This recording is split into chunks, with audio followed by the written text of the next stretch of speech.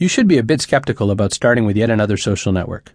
And it's not like I know every person picking up this book, but some of you just started figuring out Facebook not too long ago, and maybe you still don't understand what all the fuss is about Twitter. And here comes another living in his own world marketer business guy telling you that Google Plus is where it's at, right?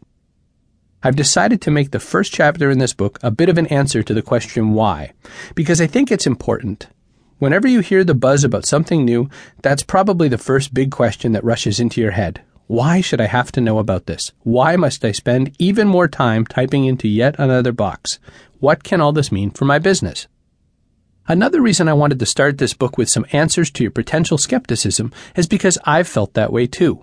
I started blogging back in 1998 when it was called journaling, which might be reasonably early for blogging, but isn't that early for someone having a web presence, meaning I wasn't much of an early adopter.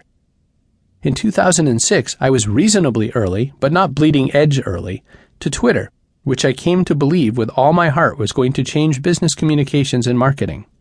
Because I started so early, I was right about that.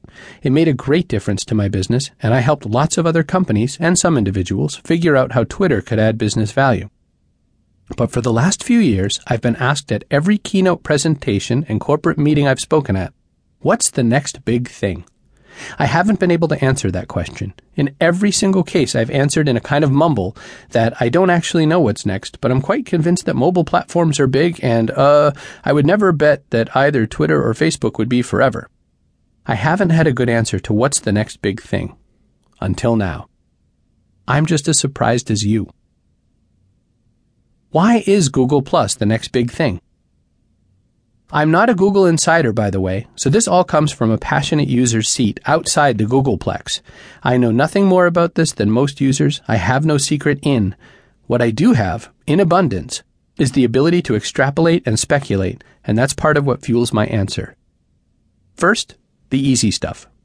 Google Plus is a social network indexed by Google.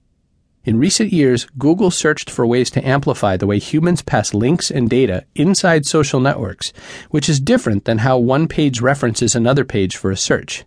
Stated more simply, Google Plus is tied to Google Search, so by using it well, you can improve your primary website's findability for folks searching for it. Second, what's probably the least obvious but most powerful part of Google Plus is how much of it is built towards making it easy for people to discover you and connect with you on the one hand, and how simple it is to choose to limit what you share and with whom you share on the other hand. When you choose to follow new people, you can see who follows them, and often you can see who that person has chosen to follow. And by follow, I'm talking about the act of opting to receive updates from someone inside of Google Plus.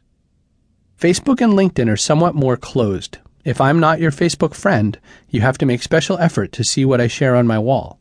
If we're not connected via LinkedIn, you don't receive updates from me. Twitter is a little more like Google Plus from an inclusivity perspective.